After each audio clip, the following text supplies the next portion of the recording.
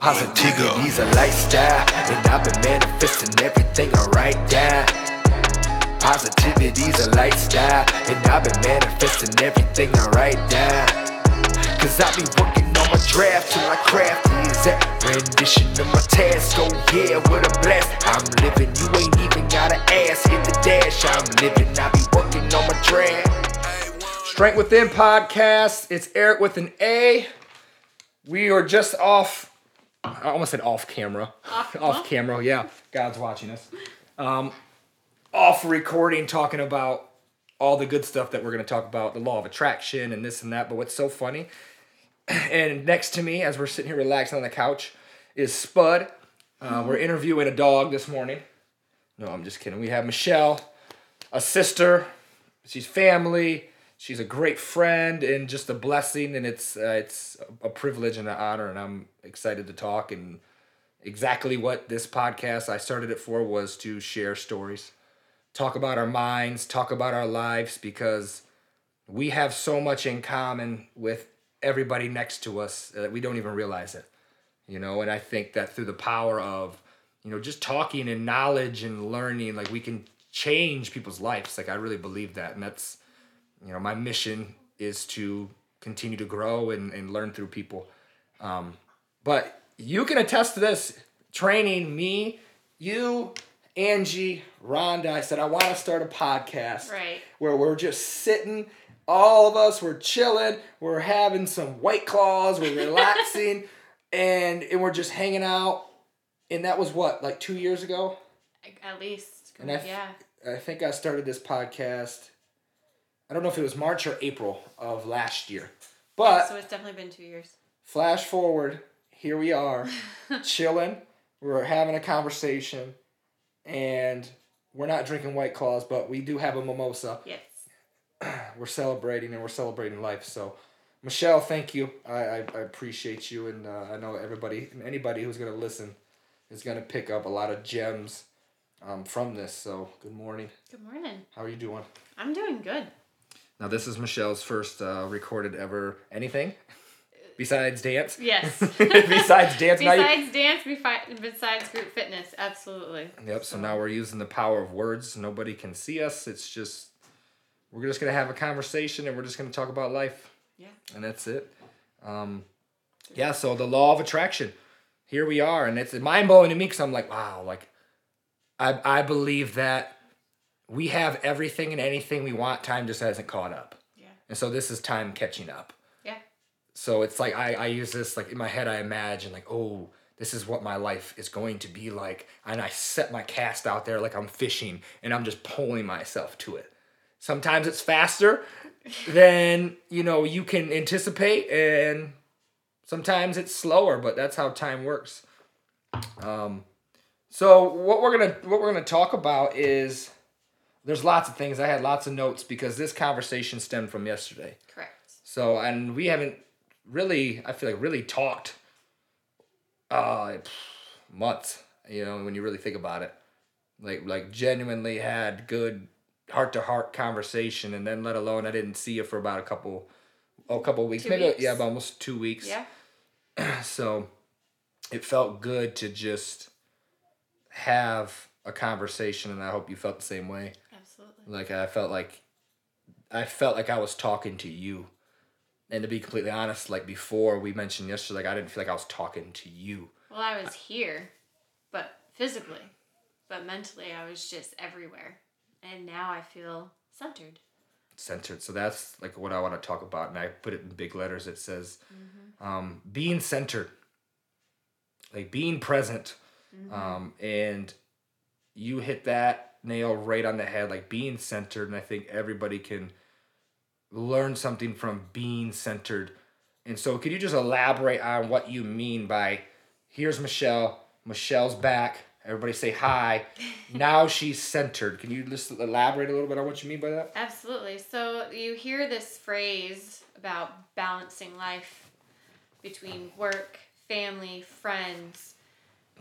But really, if you think about balance, I say this story. Think about a circus and the clown or the tightrope walker when they are doing this balancing act. What really are they showing on their face? stress. Like, oh my God, let's not fall. Let's not go fall backwards. Let's not fall forward. Let's try to find our balance. So to me, that's a stressor to find balance. But when you're centered, you're able to adapt when change is uncontrolled, thrown at you. You're able to really look back and be like, okay, what can I do? I can't get flustered about it. It's out of my control. I need to find my ground. I need to be grounded before I could go and do something new. When you're trying to balance everything, it could get chaotic. It can get scary because you don't want to fall. You know, think about someone when you're, let's say, doing an exercise on one leg, someone who doesn't have a good center, a pull of gravity, they're constantly in the back of their mind saying, oh my God, don't fall, don't fall, don't fall. But when you are centered and you are grounded and you feel the floor beneath your feet deep into your core and into your heart, you're just, okay. It just, my hair like gives me chills. You see these goosebumps? A blind man could read me right now. It's just I feel a better way to look at life. I think that's, to me, like when I say this is my interpretation. It was mind-blowing when you brought that up yesterday because that's what I was trying to get to. Like when I'm talking to myself internally, like it's balance.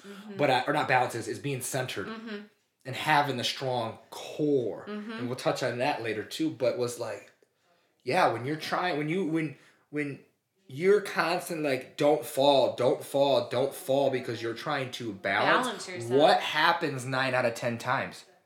You fall. You fall. Yeah. Like, because you're putting that out into the world. Yeah.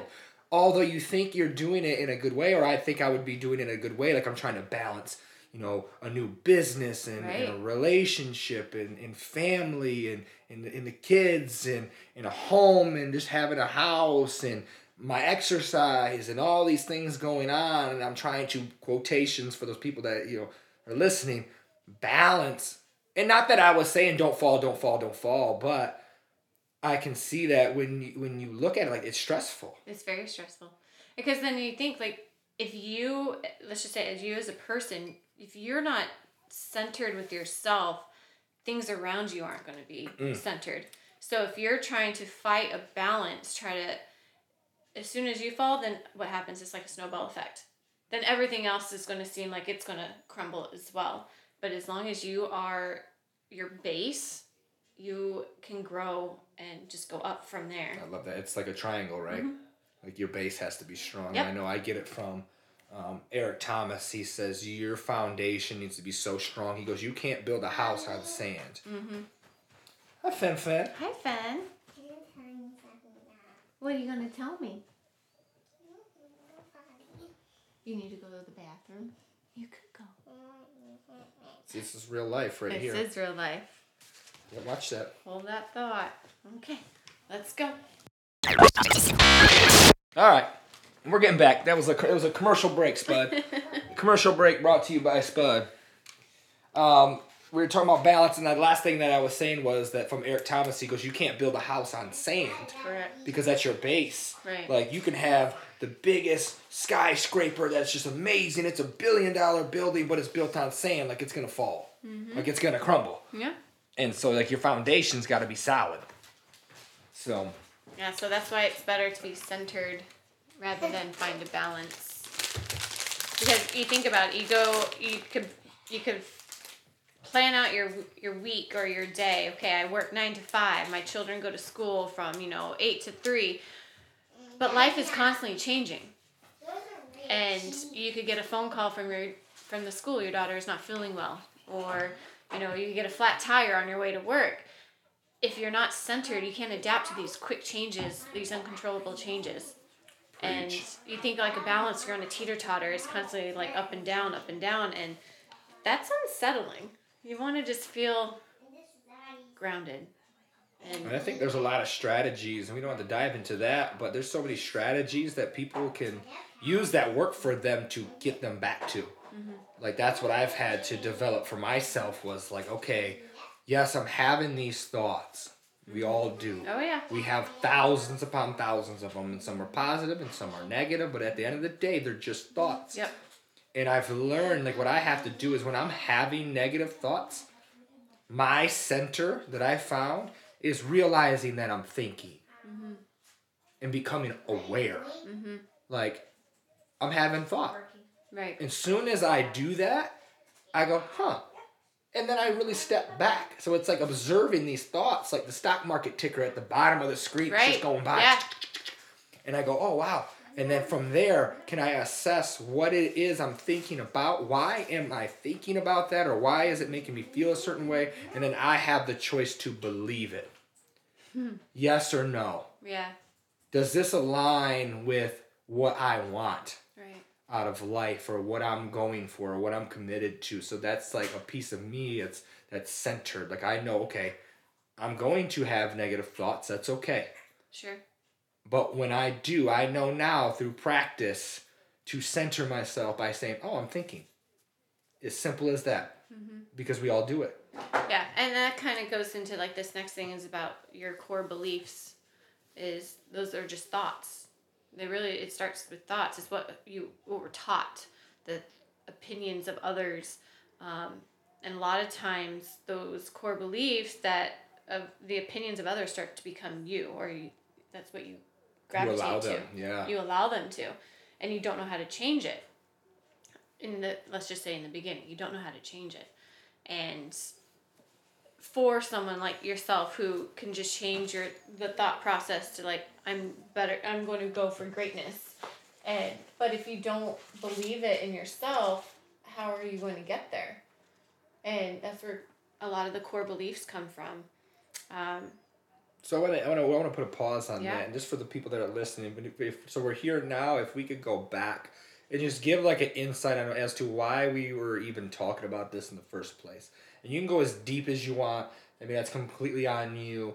But let's just like reverse engineer everything and catch not only us. I feel like it'll be a good conversation, but anybody that's listening up to speed as to why we're even talking about being centered in the first place, and were we not centered? Were we off balance? Why were we off balance? Like, what got us here? And because I know, knowing you, like, your train of thought has made a switch. So how did you go? What were you thinking before? What led you to this moment? And Yeah. we can go from there. I mean, And I am very open. Someone once told me just yesterday that when I said I am very open to telling my story, my journey, and be as raw as I can be, is I have true acceptance of myself. I think that was Hillary. Give her credit. Give her the credit. It was Hillary. Give her the credit. Hillary. And it's true, and it really does come where this is who I am, and I am not for everyone, and not everyone is for me, and that's okay. But my journey, I guess you can call it, it started very, very young. I grew up in chaos. So let's just call that my addiction. That's my addiction, was chaos, was stress, because that's all I knew. From what I've learned is patterns in life. From 0 to 8 to 10 years old, I literally was in a family that was constant battleground of yelling and abuse, and just there was no guidance as a child. And at a young age, our brains are sponges, so what we see is what we learn. Again, core beliefs. So I learned at a very young age, this is normal. That's normal. This is normal. Parents are supposed to yell in front of their kids. Parents are supposed to degrade the other parent to their kid. Didn't matter, the age or anything. And I want people to know, because even for me, an experience, like as a kid, like seeing the opposite sex, so your father treating your mother a certain way, and or vice versa. Like, we, as those sponges, absorb that, and we think like that's how it's supposed to be. That's how we're supposed to treat the opposite sex or these people, right? And I can relate to that. And I mean, we don't have to talk about that right this second, but That's what's huge is like then because that's your truth. That's your home. Like when you're home, that's like supposed to be your your safe place. zone. Yeah, that's supposed to be your safe place. So my safe place was chaos, and I didn't know any better, you know. And then between the ages of 8 to 10, my parents finally, my father was the one that said, I'm leaving, and I was the one that found a Dear John letter from my dad to my mom. At I don't know the exact age. That's why I say between 8 and 10. And he literally dropped her off at a hospital for a surgery and left. Wow. And here I come home and I open this letter and it says, I'm leaving. And I just folded back up, and even till this day, my parents don't know I found that. Wow. And yeah. And so what is a kid to know? I that was normal. But then now looking back, I see a pattern. So then my grades started to slip little by little. And I remember teachers asking me if everything was okay. Now I went to a Catholic school. Divorce was not okay in the Catholic world. Everyone that was in my classroom, they had normal families, meaning their parents were still together. So I had to keep that to myself at a young age. That's deep. That's I didn't hard want to do. be different. I didn't want to seem off. And this is where now perfectionism comes in to play. Because my world was so chaotic. In order to hide that from everyone else, I had to tell myself I had to be perfect. You had to balance. I had to be, quote unquote, normal like everyone else. Because my parents were constant chaos in our family. So did you feel, and maybe now when you're reflecting on it, like did you feel like you had to be the opposite of that? Of being opposite. Of them, of what you've seen. Oh, absolutely. I felt like I had to be put together. That's why that whole perfect, I have to be perfect. Even though we all know perfect. I think a lot of people can relate to that Perfectionism too. doesn't exist. Yeah, I think you're chasing something that's never going to happen. Exactly. And that's why I try and teach, Corey and I teach our kids, practice makes progress rather than practice makes perfect. Because perfectionism doesn't exist. And so now we're going into a little later, let's say the next 11 to 20 years of age. Yep. Age.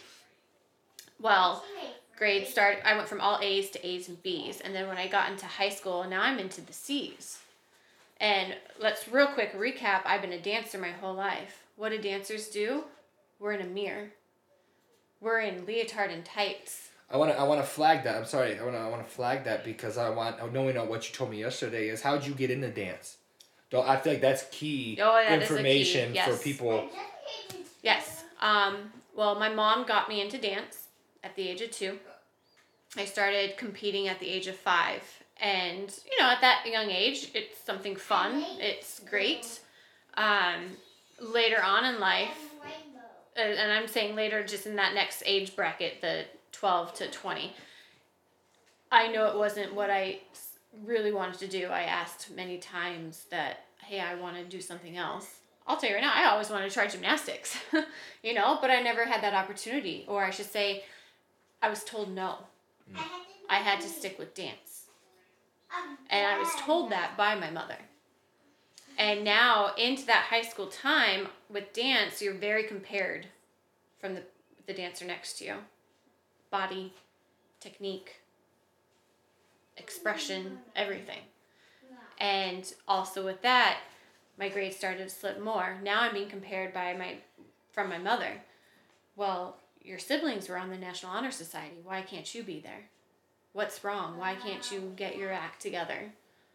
And again, because that was chaos, I had to look perfect. I had to come off that I was perfect. Well, long and short, now I'm diagnosed with anxiety. Panic attacks I started having at the age around 17. And it stemmed from my high school sweetheart breaking it up with me. at that time, I just thought it was because he was my first love, all this stuff. Okay. That's heartbreaking. Mm-hmm. So that happens, and now, I go through a crazy amount of ups and downs of emotions, and, I know now what it really was, and I'll get there. But I didn't understand why I was so sad and so emotional and feeling like, what is wrong with me? I was a teenager. I don't know. So what do? I start partying. I start trying to get rid of that pain. So, right. And so on and so forth. So finally, now I'm going to go into my next 10-year bracket, 20 to 28. I move across country to Boston. I moved there to be with my sister and her husband to be a nanny. Well, they had some stuff that they had to take care of, and I didn't get to become a nanny right away. But I did be able to become a dance teacher. Now, my mother, before that, was the one that put my resume together, was basically the one that said, you're going to go, I'm going to email this resume to all these dance studios in that area. She didn't ask me. She just assumed I'm just going to do this. I did. That's all I knew. That's what I grew up as. That's what she always said I was going to do. Mm-hmm. And so I get there and I start teaching, and my dance career does take off, choreography and teaching, and I'm seeing, my stuff, win at these competitions. And when I saw one time win, I had to keep going because it was that perfectionism. It was that I have to be good at this. I have to be, because I can't let my mom down. I can't let, these kids down. I can't let any of these people down. But really deep inside, I didn't want to do it. I know I could say that now. I didn't want to do it. I love dance. It will always be in me. Sure. I am a creative person, but I just felt like there was just something that wasn't solely right. Like you weren't in control of it. Yeah. It was just something I just was used to. Something you were maybe just putting on to the wheel to juggle. Yeah. Yeah. Balance. That's the best way. Yeah. That was the best way to put it. And now that I look back, I would always have these issues, meaning like there was always some type of animosity that happened between me and the director. 3 studios now I have had bad blood with. And now I can look back and I'm like, well, it wasn't them. It was just me not knowing exactly what I wanted as a person in life. Because I was just always told what I was going to do. That was it. So I was told I was supposed to dance, so I'm going to go find a studio to teach at. When really it was bigger than that. Now I'm in a relationship, great relationship. But that wasn't normal to me. I was with a very nice gentleman for 4 years, and because it was not normal, there was no chaos, there was no, what you knew. What I knew, what I grew up with, I had to mess it up. And what I mean by that, I had this weird thing, I talked about it with him, that I felt something was missing. And he said, well, go find it. And so unfortunately, I cheated on the man. I told him right away. After it happened, he forgave me. But it was never the same. Never the same. And the person that I had did that with was actually one of his best friends. And I had to tell him, because I know me, it was my guilty conscience. I could not keep moving forward with this man if I was going to be lying the whole time or... Listen, that's powerful, and people need to understand that, just to say that. You know what I mean? Just to openly say that. It's so powerful. I respect that, like I do. It was not easy. Absolutely. But then for some reason, I still was attached to this other person. And he had moved across country. And the way he treated women was not right. And the reason why I know this is because we all lived together. We were all roommates. And we would make fun. We would laugh and joke. Oh, you need to have Polaroid pictures of all the women that you bring in. Just like, ha-ha. But really, why was I attracted to that? Well, I'll tell you why. Because it was chaos. It was drama. It did. I'm getting deep now. It was a lot like your father. Yes. Yes. Because they say we tend to go towards women, like men. Yep. You tend to seek out women that are a lot like your mother, and women tend to seek out people that are like their fathers. Good or bad, it doesn't... Exactly. And I'll be honest, like, my father is on his 4th marriage. Mm-hmm. I mean, and here, you know, so I'm seeing, like, this pattern. So I finally have the guts to break it off with DJ, and I was like, it's not going to happen. And so what do I find? A toxic relationship. And I already knew a little bit about this man from an acquaintance that I knew dated him. But you know what I thought? I was going to be the one to change him. He was comfort food. Mm-hmm. That's a good way of putting it. I well, like that came from Pastor Stephen Furtick. He talks like about that. comfort food. So I'll have to put you out of that. And then the people that are listening, go to YouTube and look up Elevation Church, Stephen Furtick. He does one called Comfort Food. That's a real... And what he says is, he goes, what's your comfort food? What's your comfort relationship? What's your comfort job? He goes, it doesn't matter. It's painful, but yet you go to it because it's all you know, and it feels good. Yep. And so what he uses the reference, and again, I'm going to butcher it, but through the Bible, and how the Israelites went to Egypt, and they're like, oh, Egypt's great. And they were there for what was like 300 or 500 years or something like that, right? And when they first got there, they were given all the garlic and the leeks and everything was great. They were this, but they were slaves. Yeah.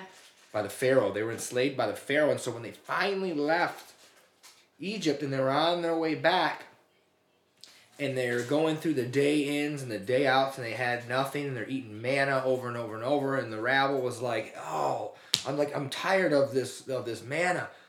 This unknown, this newness, quote unquote. Yeah. Like, let's go back. And where we had garlic, and we had the leeks, and we had all these things. It's like, hold on, wait, you want to go back? You were a slave. Mm-hmm. But that's what they knew. It was comfortable. It was comfortable. So I'm in this next relationship. I mean, the whole works. We were engaged. He threw like a massive surprise engagement party.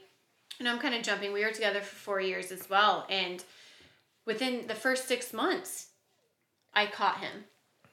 He was constantly between the cheating and, back then, it's not even back then, even now, but the sexting and just like everything that when that first like really took place. Mm-hmm. But I kept forgiving him.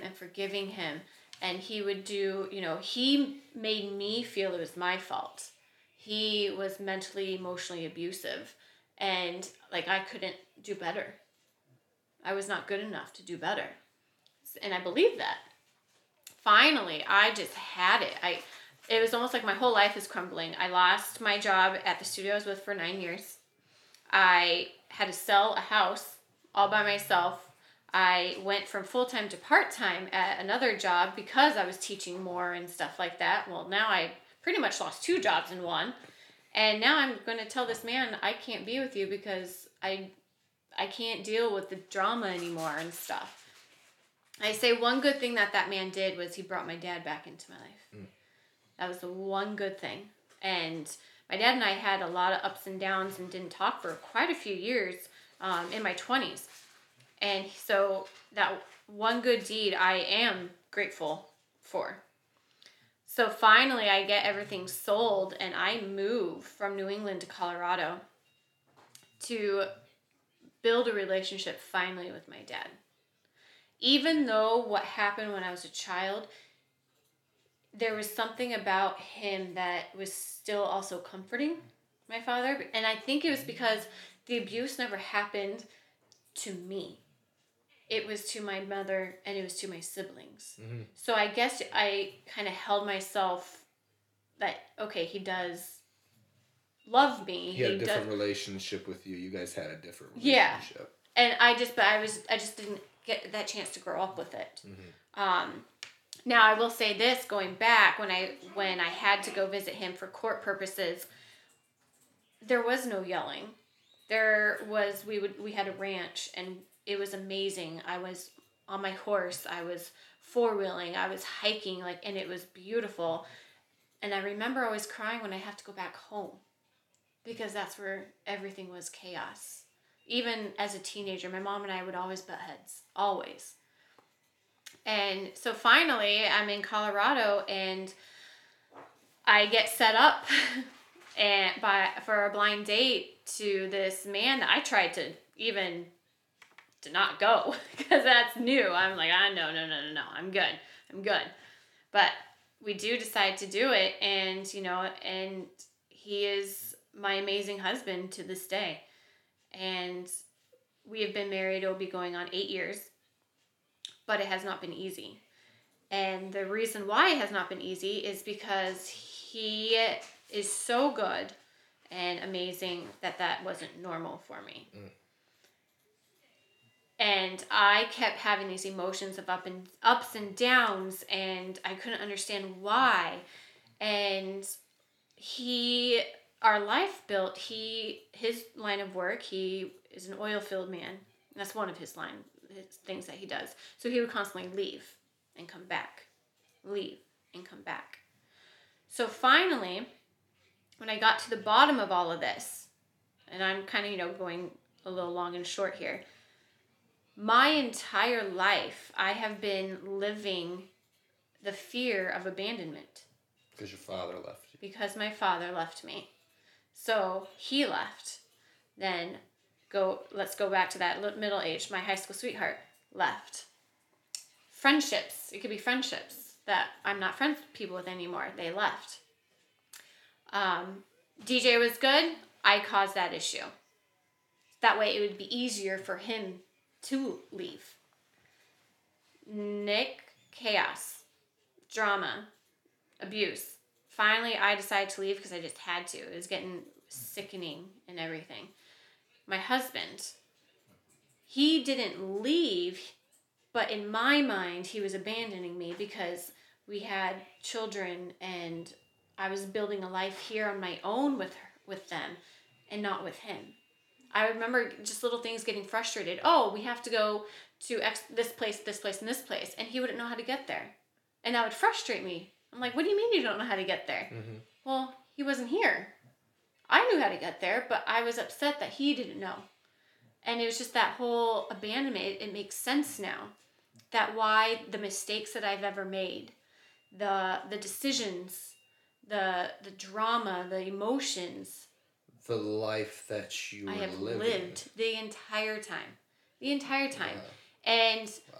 It goes back to those core beliefs. Like, my parents never guided me, meaning they never talked to me about what to look for in a man, what to look for in friendship. I felt like I was thrown to the wolves to figure it out. And what I knew was what I saw growing up in that house back in California. And so I have literally lived my entire 38 years of abandonment. So rejection, which turns into rejection. Anytime I was rejected, then all of a sudden I'm having these roller coaster of emotions, not knowing and understanding why I am so sad. And then one day I could be happy, and then the next day I could be sad again. Well, then it was all these people left me because I wasn't good enough. Your self-worth. Yep. You weren't worthy. And then even with my mother, no, she didn't leave me. She was there, but she wasn't there. The dog's snoring. I know, right? She was there, but she was a very selfish person. I could say that now because I could see it. She had me in dance. That way it keep me busy while she can go teach. She was a school teacher, then tutor, then be a hostess. She wanted to continue this lifestyle that my dad had given her, but in order to do that, she had to do all these jobs, all these things. But I had to stay busy. She had to keep me, I guess you could say, out of her way. So she could do what she thought she had to do. Exactly. But okay. I never was able to have a sit-down conversation with my mom. I never felt comfortable. Mm-hmm. You know how you can see parents snuggling with their kids on the couch. I never did that. With my girls, absolutely. I want them to have that, you could come to me anytime, feel and notion and all this stuff. I never could come to my mom because I always felt like I was going to be judged on it. Or, why would you ever do something like that? Your siblings wouldn't. I would be compared. So again, it goes down to I was never enough. And so all this entire 38 years, I have been living by the opinions of others. That's deep. What they thought of me all the way until just a week ago. And it blew my mind, and I'm like, that is not my truth, but I believed it so much. When what one person tells you in 6th grade, or what your parents tell you when you grow up, or your siblings, or anybody, whatever it may be, their opinion of you does not define you. But when you're young and you don't know better, yeah, you believe them. And then when it's a constant, when they keep reminding you of it, it just becomes your truth. Mm-hmm. And it feels so good knowing that, no, it's not my truth. That was their perception of me. Or that was their way of just like hushing me so they could do what they needed to do. And let's unpack that for a hot second. And this is what I love right here is your truth. Like what you believe.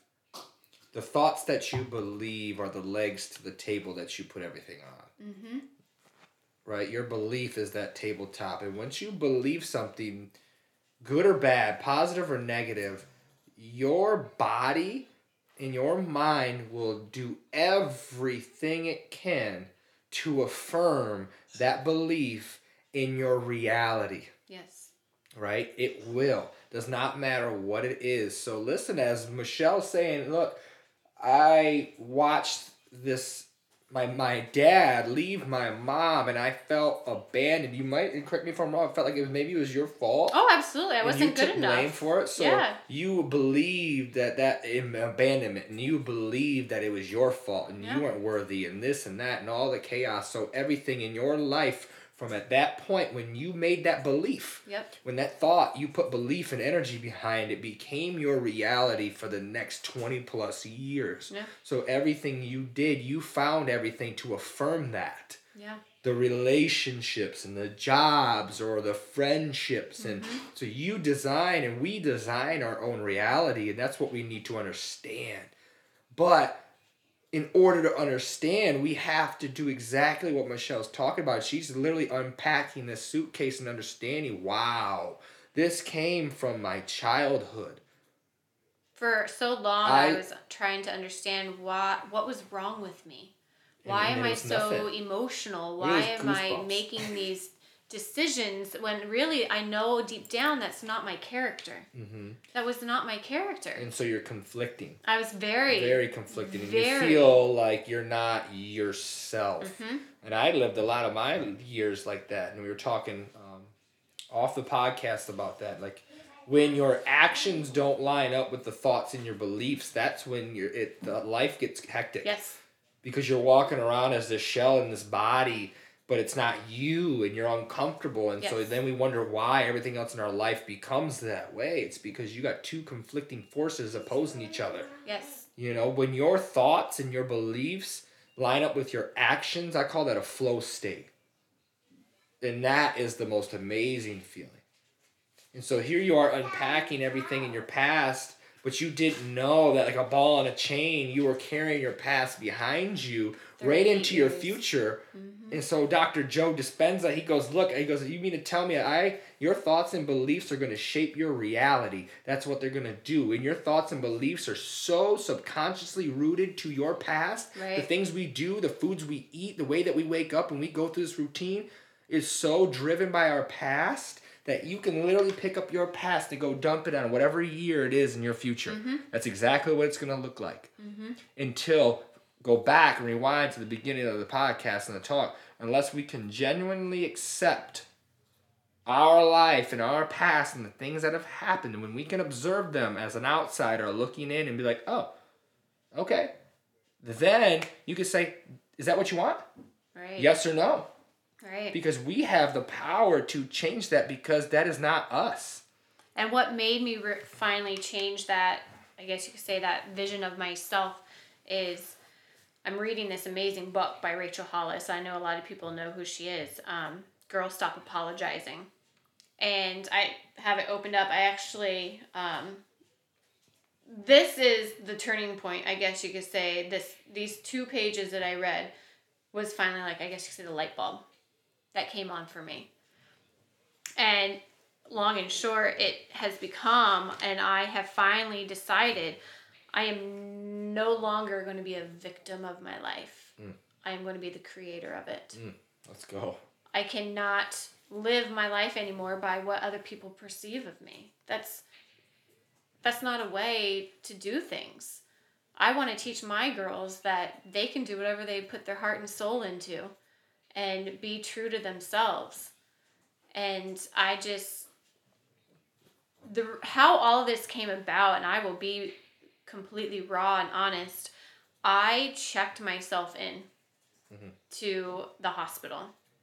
It got so dark, this darkness over me, and it got to the point where I had thoughts of, why am I even living? Why? I'm never going to get over this. I don't know what's wrong. I just feel like I'm not worthy enough to be here. And I legitimately got terrified because my girls need me. My husband needs me. And I finally decided to check in. So I was at the hospital for 8 days. I had no phone. It was out of my control. I had no touch with the outside world. I had one phone number that I needed, and that was to my husband. And that's all I needed. So when I was in this hospital, I finally had a very different perception of what family is about. And it's not what I grew up with. Because I learned and realized my character does not want to grow up or have my kids grow up the same way I did. So what am I going to do about it? I'm going to make it work. It's not going to be easy, meaning it does take work to do all this positive and all that, because the days are going to go up and down. But I have now coping strategies. I know different tactics, how to handle those stressors when I can see those stressors. I know what my stressors are. I never knew that before. It wasn't until I was at the hospital in group therapy, in one-on-one therapy, around these peers that are very similar to me, that we were able to finally get to the bottom of things as to why we have been living the way we've been living. And again, mine was because I felt abandoned, rejected, I was not enough, all due to what was said to me, what was shown to me, and what wasn't taught to me. And what you believe. And what I believed.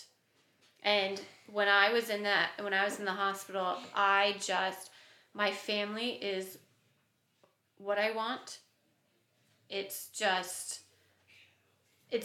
There's nothing more than having them. And I finally saw them for the first time, because all these thoughts and negative self-talk all of a sudden just like lifted. I feel reborn. Because I don't have this darkness over me. I feel now like just sitting here looking and talking to you, I'm actually here looking and talking. And I feel it. At you. It's an indescribable thing. I just talked about it earlier. I was like... Where before, it back. would just be like, you're not doing good. He's thinking negative things about you. You're not being perfect right now. No. That was then. That was what the opinions of others were telling me. And I was believing it. And how, filtered all that becomes, meaning we all do this. We sit there and we worry about what other people think of us, but it's funny because one, that's coming through our filter and our life and our perceptions and everything, and our beliefs. Our core beliefs. Keep our core beliefs. Yeah. And then even though it's not even true, I might be thinking, as these words are coming out of my mouth, through my filter, through everything that I've been through in my life in these 30 years, I can say that now, right? is coming out, and then it's going through you, and that's doing the same thing, going through all your filters, through your beliefs, and through your life, and through all these things, and then it's coming back out. So there's always my truth, your truth, and then the truth. Mm-hmm. At the end of the day. Mm-hmm. And that's what is mind-blowing, but amazing and freeing to grasp. It doesn't matter. It doesn't matter. Right. And I love that you say that, you know what? Hey, you were living through a double lens. Yeah. What you thought people wanted you to do. What do they call it? Rose-colored glasses? Rose-colored glasses. And Yeah. I had a conversation like that with my client. It was a huge breakthrough. And I just said, I want to lose this weight. I want to lose this weight, blah, blah, blah, blah. And I'm sitting there and I'm like, why? Why? Because you think that's what everybody else wants you to do? Right. It's about acceptance. You think, you hear that? You think that's what other people want you to do. What do you want? Right. And as you're saying, so she's in the hospital 8 days. She checked herself in, and she's unpacking this suitcase of her life, and doing all these things. And what people need to know is that she didn't just wake up and boom, wow, I had this amazing moment per se. No. It came down to people, and correct me if I'm wrong, were asking the right questions. Yes. And so the people around us, and it's not on them, asking the right questions can help us unpack that suitcase. But we ought to learn and get in tune with asking ourselves the right questions. And I think a big question is this what I want? Is this who I want to be? Does this line up with who I am becoming? Right. Yes or no? And let that guide our emotions and our beliefs and our decisions and our thoughts. But it takes effort, and it's not easy. And I think also the big part of it too, I always kept saying I was exhausted. But I didn't really understand what that meant until now. Like, I remember just saying, I'm just so exhausted. I'm so exhausted. Well, I was exhausted of this constant fight of who I was, what I wanted in life, and all these sayings and thoughts and opinions in my head. I was tired of fighting. And I'm going to flip to this book. I'm reading The Greatest Secret, which is by Rhonda Byrne. Amazing book, and it's about awareness. And if I don't find the quote, it's all right, because I remember for the gist of what it said.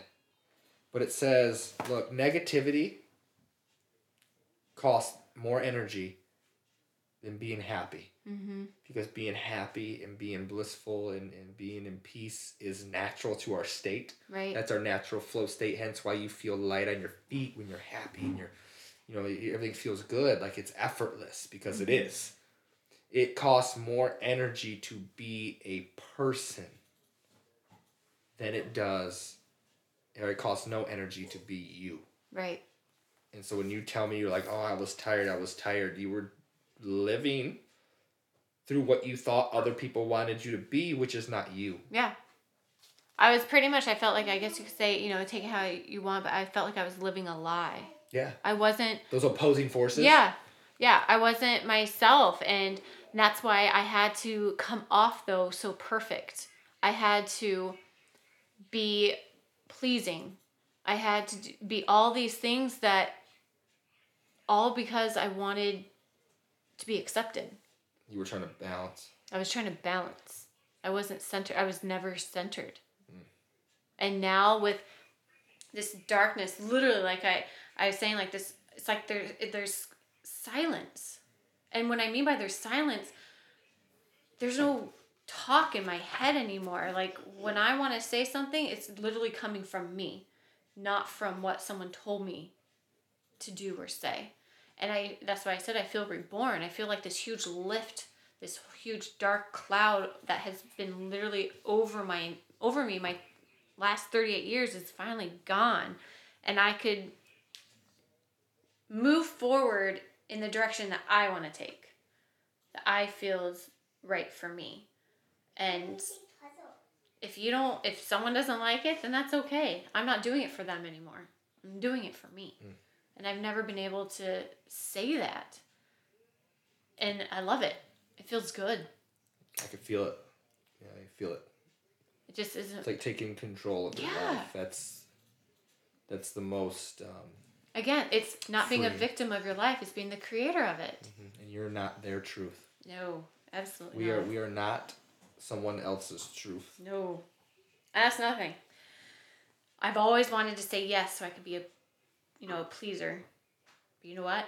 No is a sentence. I love that. It's my favorite thing I learned when I was in the hospital. No is a sentence. You don't need anything else. No. And I can relate to that so bad because, like you said, I am always, and again, it's all stemmed from my past. Right. Like, I know why I've done the things I've done and, thought the things I've thought. It's, once you figure it out, can you then be whoever you want to be at any moment in your life? Right. And I was always a problem solver. Like, I wanted to solve the problems. And so when you want to solve people's problems all the time, you don't say no, you say yes to everything. Right. And that's the tough part. And so I'm huge into the reverse engineering your life. Like, who is it that you want to be? What do you want to do? Well, you have to take those habits and those actions and the way that person's going to think and embody that right now. Right. And so what I did was I was like, okay, I want to be financially free. Like, I don't want to be stuck to having to depend on hours to make money. I want to have, continue to grow this amazing relationship and, and a family and this and that. And it's like, okay, so what are the habits of people that have that? And one of them was saying no. Like, say no. Say no. If it doesn't align with what it is you're trying to achieve, say no. And there's nothing wrong with that. So I love that you said that so people will take that. No is a sentence. No is a sentence. No. N-O, period. Maybe an exclamation mark. However much energy. You want to do it. No, right? I love that. No is a sentence. The other thing that I have finally allowing myself to do is putting boundaries. I never put boundaries up because, again, I wanted to be accepted. Say yes, yeah. I wanted to say yes and be a people pleaser. And with being boundaries, another thing that I learned at the hospital, and I told you this yesterday, is I am a rare gem. Not everyone deserves me, and not everyone can afford me. Like, when we heard that in group, there's this beautiful woman, Erica, who was there, and she's the one that said that, and all of us literally just like, say that again, and we had her say it again.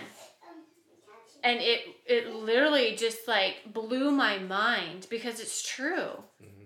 It's kind of goes with that saying, I'm not for everyone and everyone's not for me. Yeah. But this is more, I feel, precise about you as an individual. Like, I am a rare gem. No, not everyone deserves my attention, deserves my anything. And some people just can't afford it. And that's okay. Some people can't afford it. Right? Come on. You ain't ready for it. No. I love that. And hold value to yourself. Everybody has got to hold value to yourself because that's all you have. Your energy. Right? Your energy. We put off energy. This conversation's energy. Your actions are energy. Everything's energy. Either it takes it or you get it. Yes. Right? So when you go into a room, not only be the energy that you want to receive. Yeah. Right? But you got to know, who are you going to give your energy to? Yeah. Who are you going to allow to take energy from you? Yeah. And it's okay to say no. Yeah. Because you're taking energy from me. Yeah. And you can't afford it. Nope. It's You can't afford this energy right now. Yeah. So, see ya. Yep. And there's nothing wrong with that. Like, you were, the whole conversation, right? You are in control. You are in the driver's seat. It feels you so are good. The creator of this life that you want to live. And it feels so incredibly good to finally say that and actually now do something about it. Yep. I have the two most important people that look up to me, and they are the next, they are our future. And I want them to know that they are a rare gem, and their energy is what, if they want to express certain energy, then they're allowed to. If they don't want to receive certain energy, that they're allowed to. I don't want them to have, the same misconceptions, I guess, as you said, as I did. I think that's huge and empowering. And to realize, and you might hear me say it a lot, is like, you have greatness within you. And I believe I tell myself that. Mm-hmm. And it starts with that. Like, this podcast is strength within. Right. Like, we all are beyond powerful, without measure. Like, it's just, but you have to do what? You have to believe that. Yeah. That you are, talk. yes, that you are a rare gem. Yep. And not that everyone you are deserves powerful. me. Not everyone afford me. And you have to believe. You have to believe those. Like, you get to choose what thoughts you believe. And so why not? Right? Why not? And I could see this freeingness of you. You know what I mean? Like this. It's like. I have never, when people would ask, and then you and I had this conversation one time during our training, when people would ask you, oh, if they haven't seen you in a while, how are you? And, it's so easy because we get stuck. Living the dream. Right? Living the dream. Oh, I'm good. I'm okay. I'm fine. But now I get it. Like after the conversation and going through this process, this phase in my life that I could actually say I am good, and it feels good saying it. Where before, like, I'm good, or I'm okay, I'm all right. And then it would be, like a snowball effect of the negativeness as to, I'm saying this, but I'm really not that. And that was just because of living a lie my entire life. And I could actually say I am good because I'm in charge. Yes, you are. And we all are. A lot of it comes down to is asking yourself the right questions. Yes. And your answer to those questions. Yes. And I think telling and letting people know, like, you have to figure that out. And you have to be centered and come back to your core beliefs. Yes. Like, you have to come back to your core beliefs. It really does come down to being centered, feeling centered, and able to adapt so much easier. Mm-hmm. You're able to adapt with more openness. Yep, I like that. And before we forget, as we're kind of wrapping up here, I need you to talk about this spiritual choreography. Yes. And people need this gem, and I need you to get it out there as this. She said spiritual choreography. Now, she's a dancer. That's where this is coming from. Yes. So if you know what choreography is, what? So, before I really get into it, so again, that beautiful friend, peer, Erica, who I met at the hospital, she was the one that said it. And the reason why she said it, there was this other person there that said, oh my gosh, it's so crazy that by coincidence we met, or, by chance. And Erica, literally tuned in. She says, oh, no, it's not by coincidence. It's by our spiritual choreography. And, of course, like you said, dancer, I'm like, whoop, yep. Choreography, I know what that is. And so it was just the verbiage of it, spiritual choreography. So let me break it down. First, spiritual, your higher power. Whether it's God, whether it's, celestials, whatever you believe in, your faith, there's already a path made for you. And it's our journey that we're living every day. And we get to choose by the decisions that we make, by the things that we think of, all this stuff. So it's higher than us. It's bigger than us. And that's why, all of this that I have been living with, nothing was wrong with me. It was bigger than me. I just couldn't figure it out. And I finally, chiseled at my own self and got to the bottom of it. And it was finally a relief. So it was higher. It's my spirit. It's the spirit of it. And then when it comes to choreography, think about it this way. So what is dance? Dance is story told through movement and emotion. Right? Well, isn't that life? We're moving. We're emotional creatures. The best thing about dance and with the choreography part of it, choreography is up, down, side, off balance, center, spinning. You think about that with life, when you're spinning, you're chaos. You're out of control. You're feeling out of control. When you're centered, you finally feel like you have a grasp of yourself and reality. When you're up, the highs in life, your peaks, you know, buying a house, starting a new job, all this, the downs. It could be anything. It could be grief. It could be, you know, financial problems. It could be anything. And that's just like dance.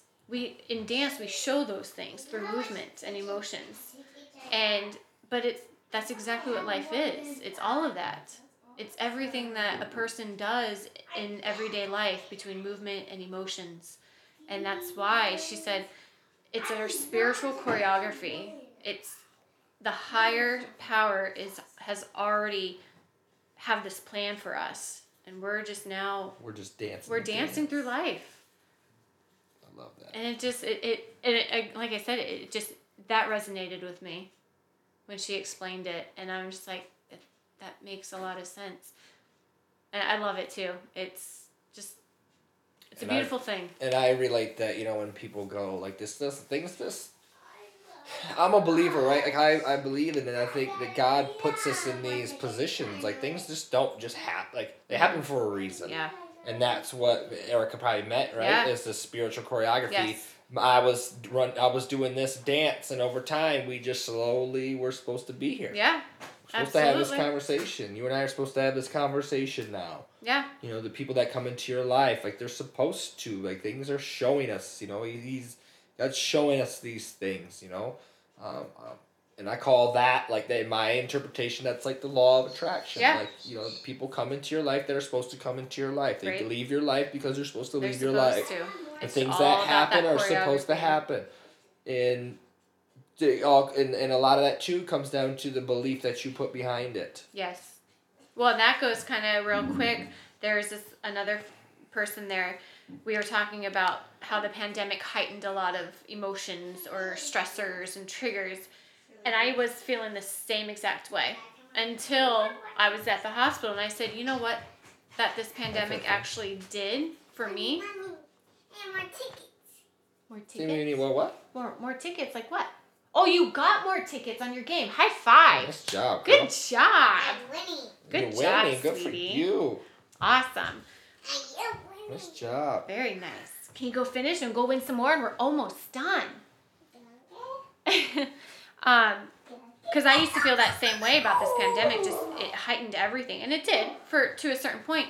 But now when I was there, and I brought this up in one of our group therapies, I said, but if that pandemic didn't happen, I probably would have been doing the same exact thing. It brought this out of me that I finally got to the core of everything that I've been doing and living and believing. Because who knows what could happen if it didn't. I would have been doing the same thing. My husband would have still been gone a lot, and I would have this subconscious, my subconscious telling me he's abandoning you. I would never have gotten to the bottom of all of these stressors and triggers and emotions and actions and everything if this didn't come about. Mm-hmm. You could look at it negative. Oh, it stopped this, and this.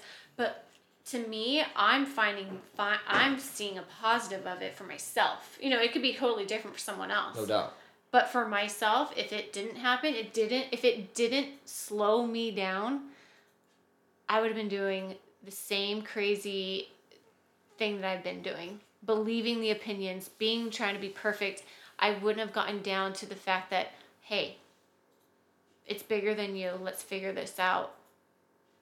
And let's move on.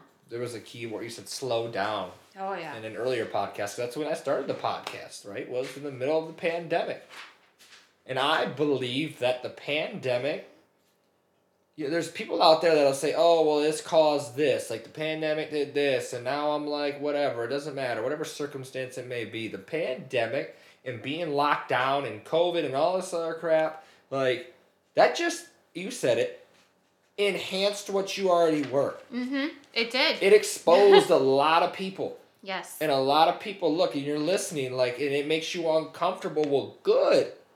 Now the ball's in your court. Right. The people, and I just, this is what's scary is, all these numbers are up, right? Like, depression and domestic violence and all these things, And don't take this the wrong way, but that just exposed people. Like, let's say that your husband was gone working all the time, and now he's working from home, and now he's beating on his wife. Like, he was always like that. Mm-hmm.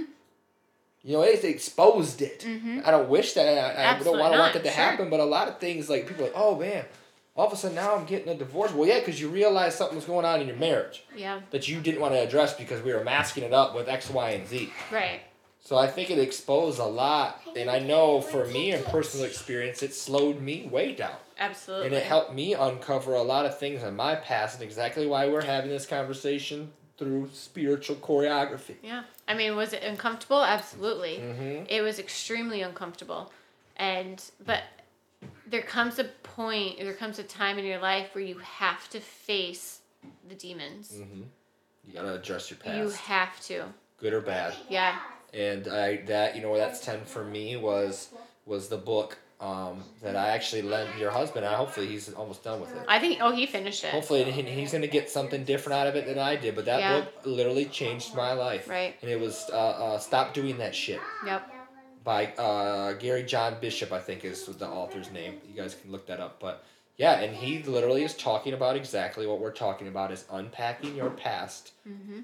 Because from then till now, we have 99% of the time are living our life subconsciously through our past. Yep. So how are we going to become anything we want to become if we don't know what that is? Exactly. If we are unaware of our actions, of our thoughts, and how we're behaving. And so he prompts you questions in this book to really start to think. Remember I was talking about asking the right questions. Mm-hmm. And that book was one of the most uncomfortable books I have ever read. Like, I literally would stop and put it down because I knew the answer, but I didn't want to answer it. Because I wasn't ready. Yeah. I'm like, whoa. And then it was like, wow, that is why. And when you have an answer for some things, it'll make sense to you. And that's what I've been feeling like since I got out Sunday. And it literally, from the first day when I checked myself in, it was probably about day 3 that I was starting to see or feel lighter and starting to have a better understanding of what I've been living, how I've been living. And it's just so much clarity now because I faced it. I got to the bottom of it, and it wasn't me. Like I said, it was bigger than me. I think it's huge that people know, and we know, and we accept that. Like, this doesn't it's not an aha moment and goes away. Right. It's going to take work. It's like working out. Yeah. You can't get strong and then stop lifting weights and continue to be strong. No. You can't address your past and understand the triggers and then not address the triggers in the things that happen in your life going forth. Right. Like, That's why boundaries have to come in. This is work, and this is what I try to tell people. I'm like, I'm no perfect person. No. Yeah. I'm not claiming that I have the answers for everything. I just want to share the things that I've gone through, and like, people like yourself. Like, this is always my ultimate goal, is to bring people on. But this is what has worked for me, and the things that I'm learning and I'm reading and I'm watching are all from people that are doing the same exact things. So let's share the knowledge. Right. To become better versions of ourselves. Like, what's wrong with that? I'm an expert of myself. Yes. That was actually in one of our therapies. One of the questions was, what's the best advice someone gave you? And I used that one because that was what you have always talked about. And that was my answer. I said, be the best version of yourself. Yes, today, like right now, be the best version of yourself. Be the energy you want to receive. Mm-hmm. In the world. And so that's why I read and I do all these things. Like, my mission in life is to continue to become. Yes. And become what? Become a better version of myself. Mm-hmm. Because when I'm operating at the highest frequency for myself, not only does that make me into that flow state of happiness and bliss, and I feel good and my confidence is up, I know that radiates outside of me. And that can only benefit not just me first, but the people that are around me, right? Can I be better in my relationship? Better to the kids and better to my family and better in my business. Yes, but that has to start within myself. Correct. So that's centered. Yeah. That's me being centered. I'm not balancing these things in my life. No, because it starts with my base. Yes. I'm not building on sand. My base is built on the solid foundation, and nothing's going to mess with it. I feel most confident when I'm centered. 1,000. Because then I don't want to say I could take on the world or anything like that, but I feel I could just, be able to adapt better, be able to change things if I need to, if I'm centered. And just in life, since being out, I feel confident in myself as a parent, myself as a wife, and then myself as a friend, because I'm centered, and I'm putting I'm establishing boundaries finally that I've never done in my entire life, and it feels great. I'll go back to there's a lot of people in conversation like, well, this just comes easy to you. And I'm like, excuse my language, but bullshit. Yeah. You don't know. You don't know. Right. You don't know what I've gone through, and I don't expect you to. Yep. I got to deal with that. I got to answer those questions. But this is work, and I choose to do it. Yep. Same. I don't ever tell you it comes easy. People work at it. Yeah. Just like exercise, just like this, just like that. Like, you're not just great at something. Sure, there's talent, but no, this is a choice, and I work at it every day, all day. By being aware. Be aware of your thoughts. Be aware of what you're believing. Yep. Acknowledge your past. Yep. Genuinely accept your past. And I know that's what Hillary was saying yesterday, and what that really means to me is, look, hey, would you change the size of your feet? Would you change the color of your eyes? Are you okay with them? I am definitely. You genuinely accept them for what it is, and you move on. Right. You don't sit there and go, oh, I wish my foot was a little bigger. Right. You just don't, because you're like, it is It's what just, it is. it is what you it can is. look at it Exactly. and go, that is what is. Yeah. My past, this happened, that is what is. It's What's not going next? to define me. Yep. What's next? How can I move forward? Yep. I think that's amazing. Anything you want to add? The last thing that I want to add is Kristen. She was one of the BHAs there. And I know, going with this, not every day is going to be awesome. It's going to take work. And I'm willing to do the work, and I'm okay with that. But one thing that stuck with me, that resonated with me, is if day by day doesn't work, take a moment by moment. If that's still too much at that time, then take a minute by minute. Either way, keep working at it. Little by little, a little larger than, just keep going. Love it. Because small steps yield big results. It's the little things. It's the little habits. It's not, it's not the home runs. Yeah. It's get up at bat and swing. Get on base. Yep. That's those things. I love that. Well, thank you. I appreciate that. I really do. We did over an hour. Yeah, it's just normal conversation. I loved it. And I was so nervous. Yep. Because it's something new. People, your core beliefs Yes. in being centered and not balanced, because being balanced is stressful. A lot of us, and this might be tough to digest, but you got to dig into your past and figure out why you make the decisions, or if you've made the decisions, and really assess yourself, assess your life. Like, are you where you want to be? And if the answer is no, like, you can change that. You are in complete control through your thoughts and your beliefs. That's what dictates your reality. So I just highly suggest is taking control of your life right now. Right now, because you are not the truth of what someone else is saying. You are your own truth and what you believe. All right? Love you guys. Positivity's a lifestyle, and I've been manifesting everything I write down. Positivity's a lifestyle, and I've been manifesting everything I write down.